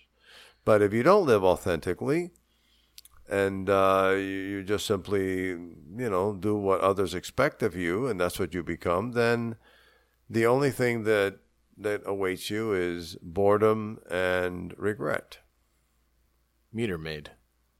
Or anything else. There's people who seem to be very accomplished, but I've had many friends. I encounter many people in the arts who have a lot of money and who have this and that, and then they tell you, I really wanted to be whatever, and you're astonished at that because, well, my goodness, I've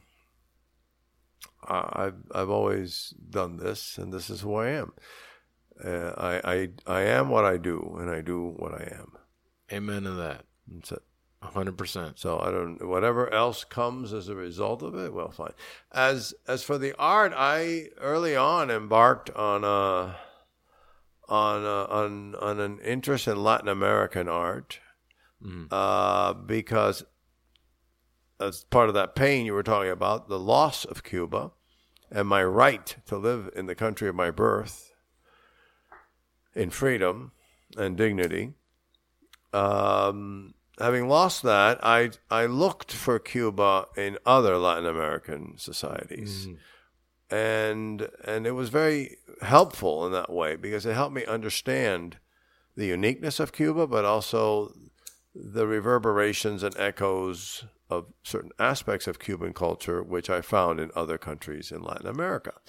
But what fascinated me was that Latin American art, in particular the visual arts, were totally ignored in this country and still are largely. And it has to do with the fact that I think Latin America came up with something very brilliant, which is they took modernism from Europe but they had something that the Europeans did not have. The modernist experiment or adventure in European art was shrouded or triggered in large part by the disaster of World War I. That shattered the Europeans' sense of their own identity and their history dramatically, to the point that the modernists wanted to just get rid of history and come up with something completely new and different because the civilization of their traditions brought them to the trenches of World War I. Latin America did not have that trauma. So when they imported the stylistic innovations of the modernists of Europe, they wanted to connect that with their legacy. In other words, they wanted the past to be part of their aesthetic present, which was shocking from a European standpoint. The whole point of modern art is to get away from that horrible past that destroyed us. in Latin America, this language that they were importing was a way of actualizing and helping them understand their indigenous roots, their African roots, their European roots. So you see people like Rufino Tamayo, Wilfredo Lam, Roberto Mata. Tamayo was Mexican, Lam Cuban, Torres Garcia of Uruguay, Mata of Chile. And, the names, I could just rattle off another 100 names of individuals who use history in the way that we talked about before as an element that now gets to be reshaped in a new way, and that helps us move forward. This was unbelievable to the modernists of Europe and also of the United States, because the Americans, for all their vaunted, we're Americans, we're not Europeans, we do our own thing, baloney, they picked up that same anti-past attitude of the Europeans. So when they encounter the Tamayos and the Torres Garcias and the Matas and the Lams and the Frida Kahlos and the Olga de Amarals and the rest of them, they don't know what the hell to make of this, because they're not playing by the same rules. You're supposed to come up with something completely different and new and forget your past. And the Latin Americans had that sense that the past and the present are constantly interacting, and in fact the present is made up of a forum of pasts that then reconfigure and move forward. Amen to that. And that's a very Latin American sensibility which fascinated me. It was part of the Cuban imagination, and it's part of the entire continent's imagination. So at the age of 20, I took off from Mexico to interview Mexican artists and writers. And it was there that I met Rufino Tamayo, one of the great artists of the 20th century, and spent several days talking with him and interviewing him and, getting to know him and his environment. And I turned 21 in Mexico. Happy birthday. And I invited Rufino Tamayo and his wife Olga to have dinner with me to celebrate my 21st birthday. That isn't nerdy and geeky. I don't know what is. That was my birthday celebration. When I just turned 21, I'm inviting the greatest living artist in the world and his wife to come and have dinner with me.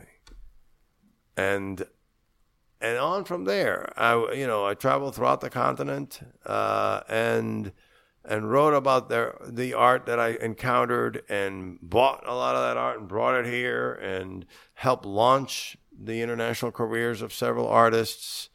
And that was my passion, because not only was it my legacy, nobody was looking at it the right way. To this day, Latin American art was always thought of in terms of content. It was Latin American if it had a reference to something Latino. The palm tree or the Aztec pyramid or the whatever, fill in the blank, all the cliches.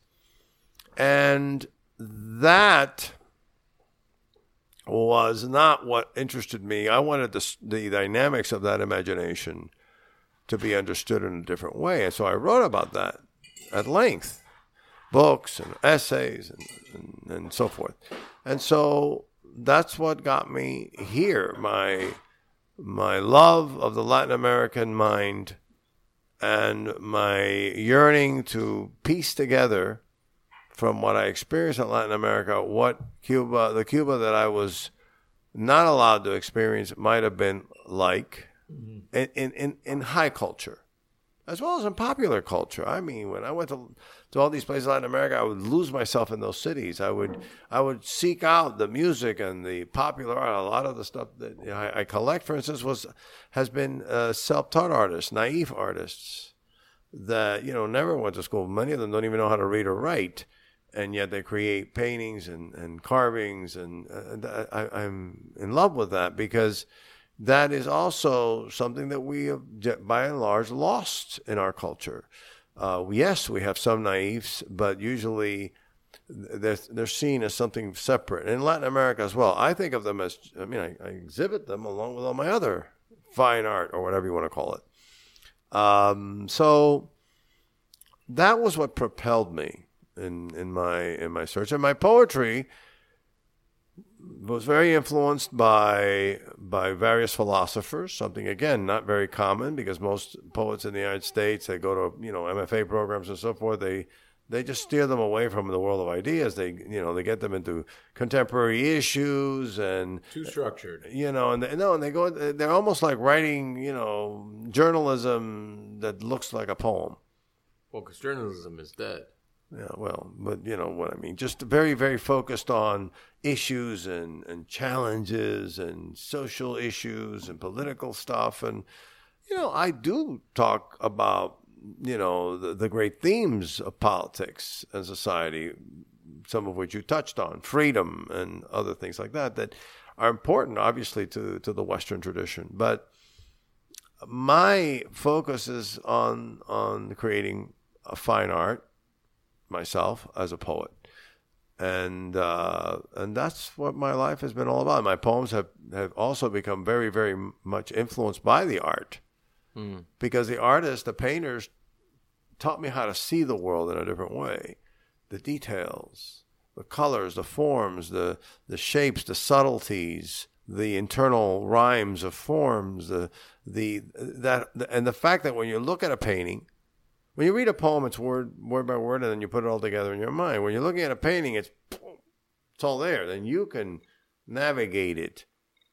So I learned how to take in the world of an image in my mind, so that when I write, I am very deeply influenced by the vividness that art taught me, and by that unitary impact of an image, which I also learned from, not just from the artist, but from living surrounded by art. And it's very difficult for me to imagine my life without this stuff. I mean, this is a whole different type of life. Yeah. This is the one thing I didn't hear you say is the looking at something and it provoking a thought, which for me, when I look at food or art, and I don't know if we actually recorded the fact that I just bought my first piece of art a year ago by a guy named Matt Herget, which was a friend of mine that came up in the food and beverage industry just like me, and that I find extremely talented, a great soul in essence. When I look at his art, it evokes emotion. And for me, I look at all these things like, I don't know who did that. The large one there, the large Kavara. It's a goat skull. Right. A drawing of a goat skull. And it's by a Cuban painter. That's a Cuban painter. Yes, his name is Alexander Morales. He lives here in Miami. Does he? That right there is incredible. He lived, at the time he painted that in 2000, he was in Cuba, and he was in the army, in the obligatory, the servicio militar. And it was also the height of that special period, which was, Cuba's always had a special period. There's always been poverty, and it was just more acute during that period, perhaps. And he stole a military tent. Is that what that is? Yes. Because I was wondering why it had divots in the middle. It's a tent. It's a military tent that he stole because he had no canvas. So he stole it. Right. And then the paint, God knows what it is. And so there's this wonderful goat skull, which of course just brings in not just the theme of death, but also of rituals and magic and whatnot. What I love about that piece is that it unites drawing, painting, and architecture. If you look at the tent in that way, a shelter, and all those things come together in that one image. It's a very powerful painting. I loved it. When I saw it, I just had to have it. Obviously, this house that you have, this home, is very thought-provoking in several ways. Like when you asked me several times, if you have a question, just ask it. I consume information, and it takes me time to manipulate that into a question. And there's so much information to take in here. I know. The only thing that really struck me, so many things did, but that would equate a thought or a question was the crow, the door. Because to me, that means so many things, apart from the fact that someone did it. And this piece, because I felt like there was more behind it than just the fact that someone did a goat's head. Mm-hmm. And I saw the divots and I saw the things. So it's just the very surface is something that is telling you you can hide in this, you can seek shelter in this. Right. But that is in essence what art means, right? Like thoughtful art and thoughtful things, whether it be within food or within a canvas or within what that door is. Let's look at this painting, for instance. This is another interesting painting. It's a female nude, obviously, in a room, and it's called Bromeliad because of the image of the bromeliad in the back. You notice there's a lot of distortion in the figures, in the figure itself, and in the room. It's by a Chilean artist who was a dear friend who's also died many years ago. His name was Enrique Castro Cid, one of the most brilliant, if not the most brilliant person I've ever met. Enrique was not just a great visual thinker, he was also a mathematician. He was extremely knowledgeable in physics and mathematics. He was one of the pioneers in computer programming and digitizing, for instance, electromagnetic currents, to be able to study them as equations and so forth and so on. So what you see here is a painting that is Enrique's response, very Latin American response, by the way, to the randomness we associate with modern art. See, we think of art as, in modern art, the painter wants to, splat paint and do this and that. It's all about freedom and abstraction and creating forms out of that emotional or intellectual moment. But Enrique wanted to get away from the randomness that was associated with modernism. So he did it through mathematics. Now, what you see is a painting on canvas, acrylic on canvas. But to get to that image, he would use many different equations that integrated up to 16 different dimensions of space into that image. And that could only be done with a computer. So, and he would pick the image that was most appealing. In other words, he asked himself a simple question. What would that woman look like if she were in a subatomic world? If she were standing in a room that was affected by the different warps and shapes of space at the edge of a black hole or inside of, in the world of quarks and so forth. And he used these different equations to integrate on a two-dimensional canvas, basically the infinite. It's the entire universe and its laws are in that painting. The loops, for instance, are points of singularity or black holes. And that black hole in turn shapes and distorts everything. Let me put it this other way. We live in a Euclidean world. That is, you walk across this room and every tile is the size of every other tile. It's like you're walking across a ruler. Right. Nothing happens to you. Your shape and your form is intact. Right. But if you lived in a world of 16 different dimensions, that would be a very different walk. It would be a much more thoughtful walk. It would be a very distortioned and weird and crazy walk. So I think I would describe it as in painting, the infinite starts at the edge of the canvas and moves out in all directions. Mm-hmm. In my paintings, the infinite starts at the edge of the canvas and moves in. So here we have a painting who's from the early 80s, whose scientific acumen, whose mathematical brilliance, and whose aesthetic statement is vibrant, is ahead of its day today. What some artists who use computers do, fractals and, all that funny stuff, that's all decorative. This is an artist who used a computer as an intellectual device to explore the infinite in a painting. Now, where does Latin America come in?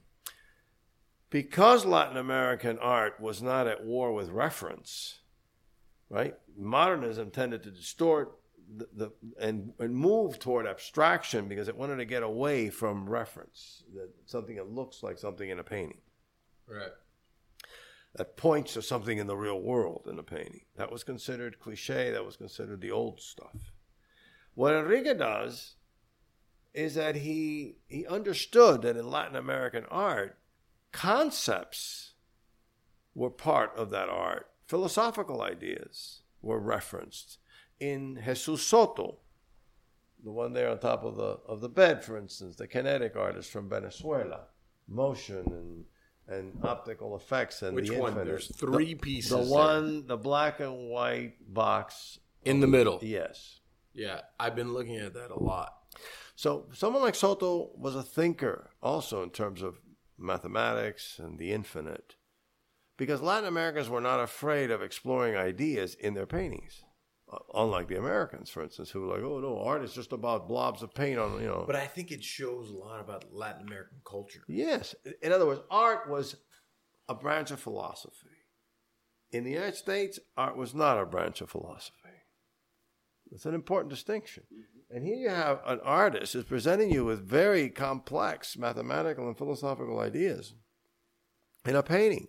That's not typical of North American art at all. For me, that's the real Latin America, Right. not mangoes and and whatever, no, what I mean. So that is an important distinction. Right. So that's what we have in this marvelous painting. So is this? I'm answering a question that you've already answered, but all the reasons that you've mentioned, like this piece right here, means much more theoretically than what I thought when I first saw it. Right. But that's because I'm not an art person. No, but many art people don't see it either because they'd have to know the history of Enrique Castro Cid's art and how it got here. Right. So they could just look at, oh, yeah, it's, a nude and she's got weird arms and, her hair's kind of out of control. Well, okay. But I look at all of this, and then when you talk to me about the intricacies of what this really means, it's so deep. Is that the difference between why you took on Latin American art? Yes. The depth, to the thinking North American man's art. Yeah.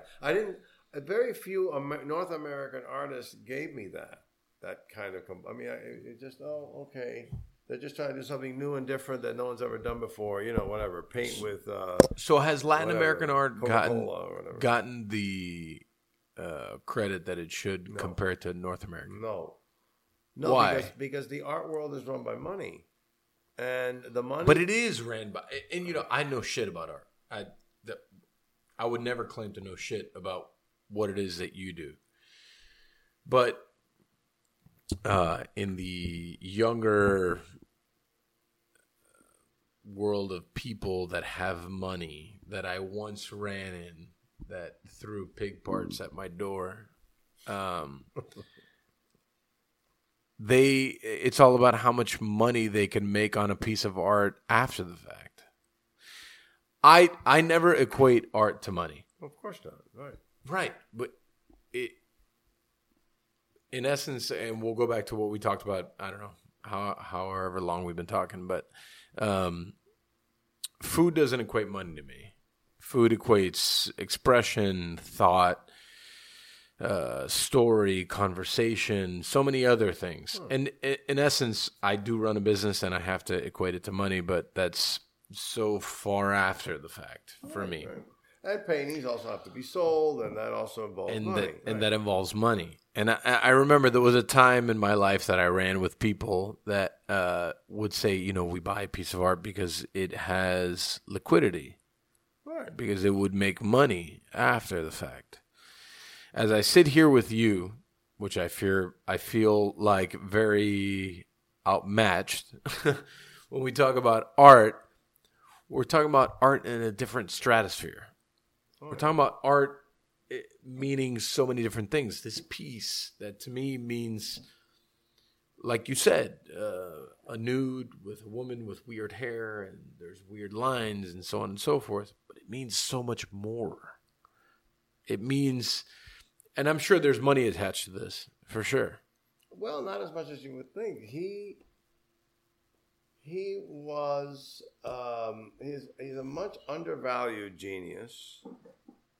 He himself, But how many times have you said that? An undervalued genius. yeah, a lot. But A lot. A lot. But in his case, it was particularly tragic. He was, for many years, for about 10 years, he was married to a member of perhaps the richest family on the planet. Ooh, on the planet. Yes. And certainly the richest family involved in the arts. Wow. That's a lot of money. That is a lot of Can we get a last name?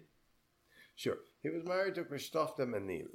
The de Menils don't have a high profile because they don't want to have a high profile. Good for them. But they have vast fortunes. They were originally French Protestants whose grandfather, great-grandfather, was one of the persons who really invented the modern petroleum industry. Jeez. That sounds financially stable. Yes. And to this day, their empire is like way beyond petroleum. It's like, you name it. They since moved from France to New York and from New York to Texas and everywhere That's where else. that big money is over there in Texas. And they are, every member of the family collects art, different kinds of art, but they're just limitless funds. And he was married to one of the granddaughters of this individual. And so he was connected to everybody that you could possibly imagine in the art world. Anybody that you could possibly imagine. I find the art world so interesting. It's bizarre to say the least. It's like and again I go back to that time that when I ran with people that had enough money to buy these things, but it's like it's the funds seem so limitless at times when they use to buy or to purchase and to sell the artwork that I don't know.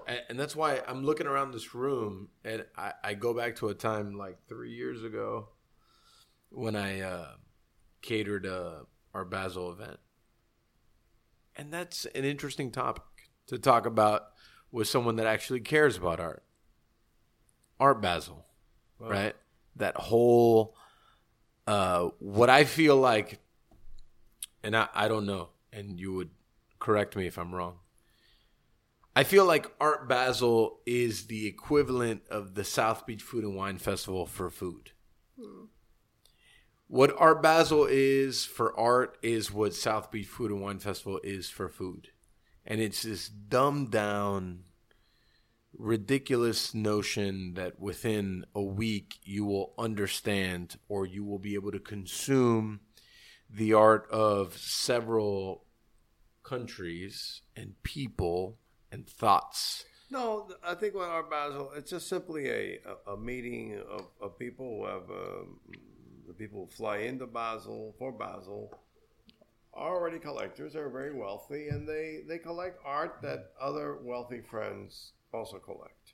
So and I visited many of these collections over the years, and what strikes me as really amazing is how similar they are. You know, you walk into one vast collection, and they all have the same artists, the same, you know. Right. And it's the artists that are, you know, on the hit parade that are now fashionable, that have been moved up because they're having a show in this museum or that and whatever. The banana. Right. And so they're, or the banana just for shock value. That was just a news piece, and obviously it was successful. It worked. What you have is, you know, I call them the safari collectors. These are hunting trophies. You know, oh look, I did this. I hunted on this one. year. Yeah, this is what I did. The head of this animal, and I have them all, you know, in trophy cases. And that's such a good like connection. But you ask these people, what do you get out of living with that painting or that sculpture? They can't tell you. They go like, because it's a prize piece. They don't know what the hell to tell you because they don't live with it. They live at it. Yeah, they have it. They live in its proximity, but it might as well be, you know, a moon rock. I mean, aluminum foil. There's no, just because you own a moon rock doesn't turn you into a geologist. Right. So it's just this rock. Oh, it's from the moon. Look how cool! I got it. You know, a moon rock. Okay. What do you know about it? Nothing. Right. So it's just a moon rock. It's a trophy. Look how important I am. I have a moon rock. So it's a bunch of moon rocks for these people. So I don't take any of that seriously. I feel like it shows financial fortune. Like, this is who I am. I paid this much for this thing. There's a lot of stuff. I've seen people in Art Basel galleries. There was this one couple once, and I overheard them talk. And the husband liked this piece, whatever it was. I don't even know what it was. And the wife said, "Oh, but it's only like 1.3 million." And it's like, we've got to buy something better than this. You know, we got to be bigger, more money. Bigger is better. We need to spend at least $4 or $5 million. Very or something. American ideal. And I'm going like, whoa, am I in the wrong place? But that doesn't mean that there are not beautiful and interesting works in there, but not everything is of the same authenticity. And so if you're looking for authenticity, then that's a whole different thing. I feel like maybe, and I don't know, in the process of the artists, in that Art Basel culture, maybe they lose a segment of who they are to make that 1.3 million on an art piece, because they can only get it at Art Basel, or they could get it somewhere else. But they're just in it for, you know, the snob appeal of having this very valuable thing that's a hot item, and it will also go up, because if it's worth 1.3 million, it's not going to go down. Believe me. So it's going to keep going up and up and up. After art hits a certain price, then the work of that artist is pretty much guaranteed to keep escalating. Going up. They're blue chips. Yeah. So if you have the blue chip, then, you know, you go to that and you buy it, because it will go up, and at some point you auction it or sell it for 10 times what you paid, and that will then be 10 times what that person paid when he or she sells it. So, for me, that's also so boring. It's sort of like deciding who you're going to you fall in love with or marry on the basis of, I don't know, whether she has good teeth or you know, I don't know how big her tits are. Yeah, for instance. But even that could play a role in attraction, obviously. You know, just something trivial, you know, right. And money has always been a part of art, but it's not really a part of art. It's part of the world, and the art lives in the world. And that's why money plays a role in it. It's interesting because, like, money plays a part in food, but it doesn't play that big of a part in food in my mind, because in essence, I am the executor. I am executing it so people can have it.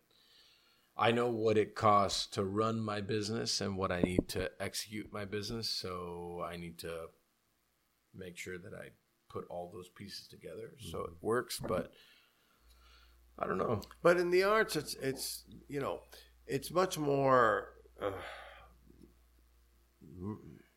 mercenary, for lack of a better term. No, yeah, no, I feel that. Because it's really, it's unbelievable. I mean, I have collectors come through here and they're looking for names. Oh, you have a so and so. Oh, you have a so and so. But it's not even the ones that they don't recognize. That they don't stop and think this is intriguing. What's going on here? No, they think about the name, and therefore the market. Yeah, that's it. It. You know, so that doesn't interest me. I feel that, like, you know. Is it the 11 Madison Park? Is it the Alinea? Is it Grace? Is it those things? There's other people too that are trying to put their story out there. I need to live surrounded by things that are a projection of my mind. You're sitting in my mind right now. This is an interesting mind. So if it's not making me think, it's not on the wall. Which is amazing. Like, in my mind, when I think about food, I'm surrounded by books. I'm surrounded by books that I think reflect my mind. And one day, an expression of my mind. It could be a fucking Tuesday.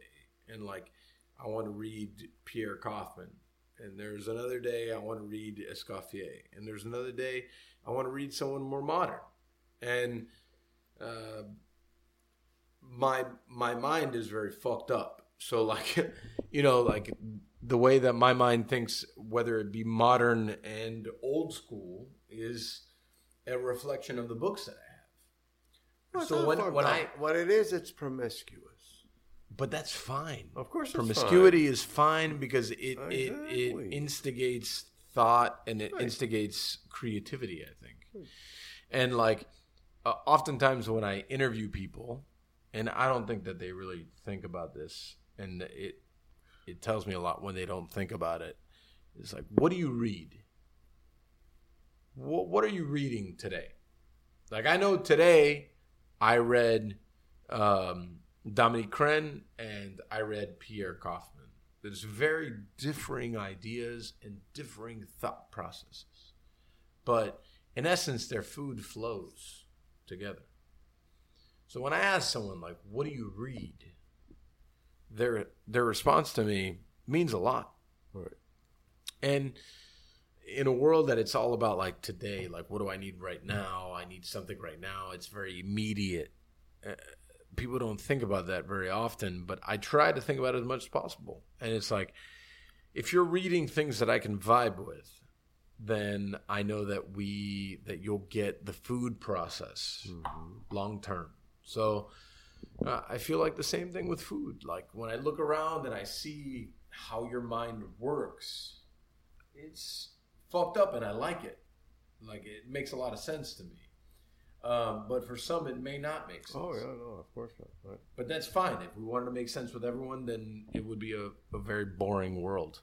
Now that we've gone the places we've gone, is there a poem? We've gone so many places. Is a very appropriate poem because Are we still reading? Are we still on a podcast right now? We're on a podcast right now, and the question is, you know, is there a poem, given where this conversation has gone, of Ricardo's that he thinks?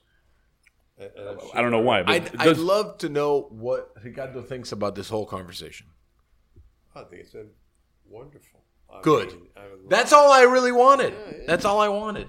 I wanted you to feel like the conversation was wonderful. But I'm glad you asked that because the title of this poem might make you feel like the opposite.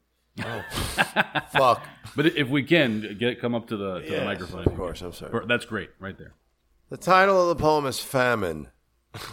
Okay, I feel that 100%. Very appropriate for.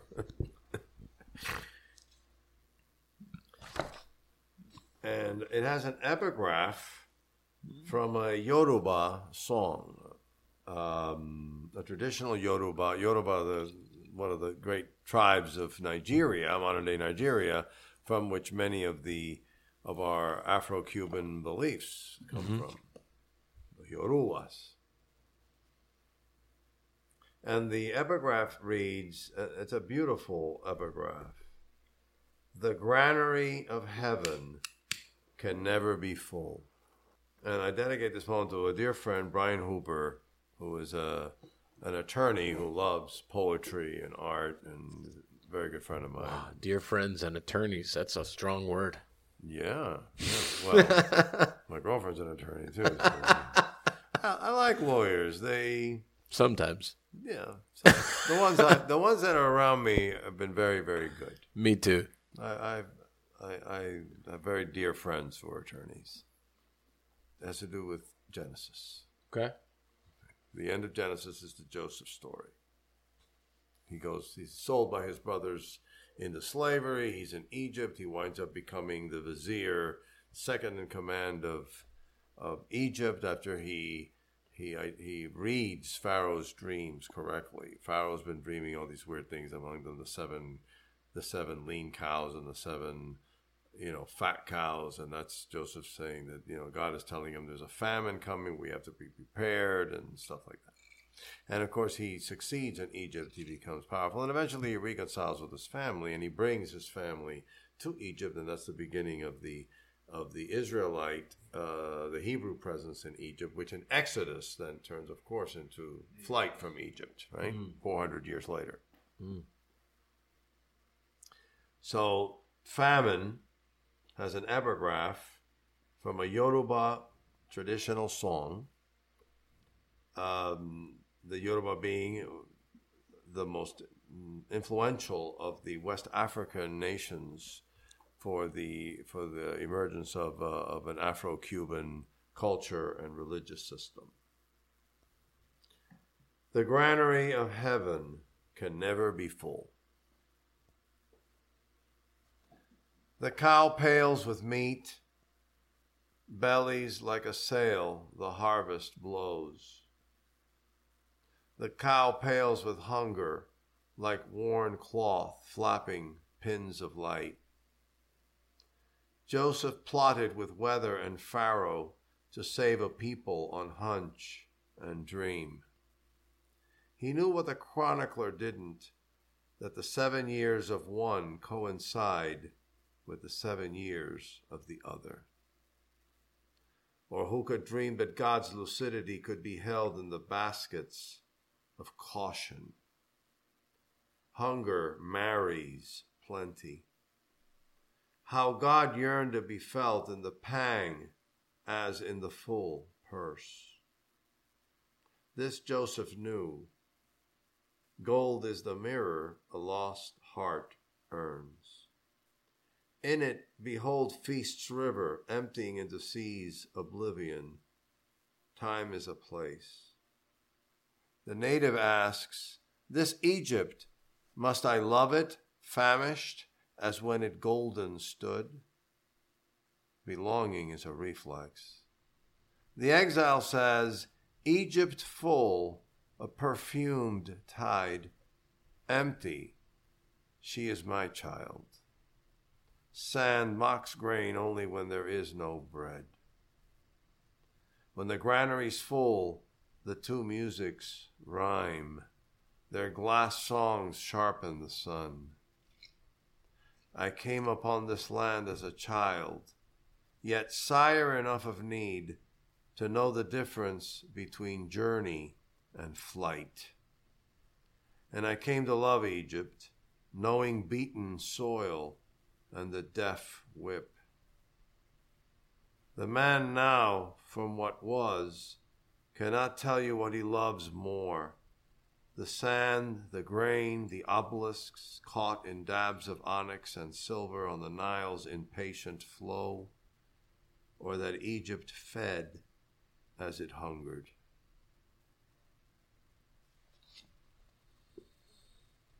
Famine. Appropriate poem when I'm talking to a chef. Appropriate poem when talking to a chef. So with that, Jeez. So yeah, thank you, Ricardo, for letting us It's linger been here a for so great long. pleasure, and I love talking to this man. I thought that you both might enjoy this. Yes, indeed. There's been several times in the last. How long have we been 2 recording? hours. 2 hours. A couple hours. That I've been fighting back tears, talking about my emotional connection to a culture that we in essence don't know like Ricardo does. There's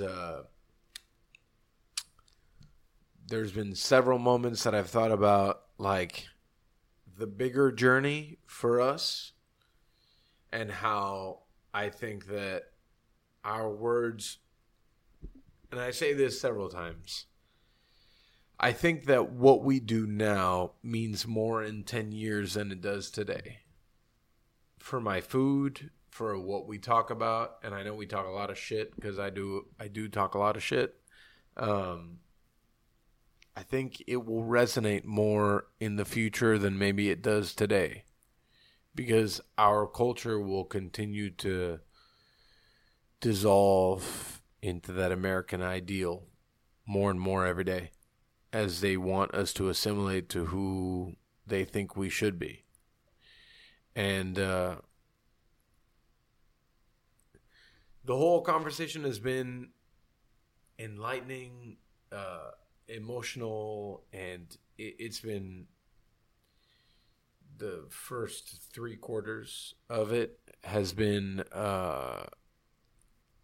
important, I think, on so many levels because it reaffirms things that we talk about that sometimes people just think that me and Nick are just like we talk a fuck ton of shit because we do talk a fuck ton of shit. But when it comes to the ideal of who we are and our culture and our country, it's more than just that. And I think this reaffirms that. Of course. So I thank you for that. I hope that people listen, and I hope that people consume it, and I hope they understand it, and I hope in Salina, Kansas, which we have people, like 5 or 6 people that listen. Apparently in Salina, Utah, now people are listening as well. I hope they consume it, and I think that in our journey as human beings, the equation of like what you do today, does that equal what the world thinks is important, which is monetary value? It may not equate that, but I think the long-term effect will be there. And I think that's what we are sitting within. Yeah, I'd just like to add one other thing, and that is, we talked a lot about Cuba and our heritage and our duty to it. A lot of Americans, almost all of them, think that Cuba is the past. It's a country stuck in the past and whatever. And I tell them that Cuba is a cautionary tale about what could be the future here. In the sense that Cuba was a modern culture. It had the highest standard of literacy and the lowest infant mortality in the Western world, certainly among them. It had a higher standard of living than many European countries at the time in 1959. It had a higher standard of living than France, for instance, or Italy. It was a modern society, highly unionized, very diverse. It had 56 daily newspapers. It had television, radio all over the country. It was a very modern place. And totalitarianism turned it into a medieval squalor. Stone Age. Yes. In other words, it's proof that ideology can reverse the modern and everything we associate with it. Progress, freedom, diversity, and many other things. That you can turn a modern society back hundreds and hundreds of years very quickly. And that is something that most Americans, they think that they're bulletproof, that no matter who they support and vote for and applaud or condemn, that nothing has consequences, that they are floating in an ether, that the republic will survive anything. And of course, they're wrong. Very wrong. And usually when you find out you're wrong, it's too late to do anything about it. Cuba is a cautionary tale. I don't want people to keep thinking of it as something that happened and doesn't have any relevance to us. It does. It is a very important lesson that has been lost on just about everybody in this country. And we're here to help that culture keep growing here in exile. But that's because that's all we've got left. It would have been much more interesting if we had had this conversation in a free Havana. But maybe we wouldn't have needed this conversation in a free Havana. No, it would have been a different conversation in a free Havana. Yes. So we should embrace our fate. It is a fate that is lonely and bewildering, but deepening, and that has given us a relevance that very few in a society that is driven by pleasure and frivolity will ever experience. And in that sense, I'm grateful that I am in this position. As difficult as it often is, I wouldn't change it for the world. Well, I think that's. I think we can end on that. Okay. There's really not much more I can add to that. All right. Boom.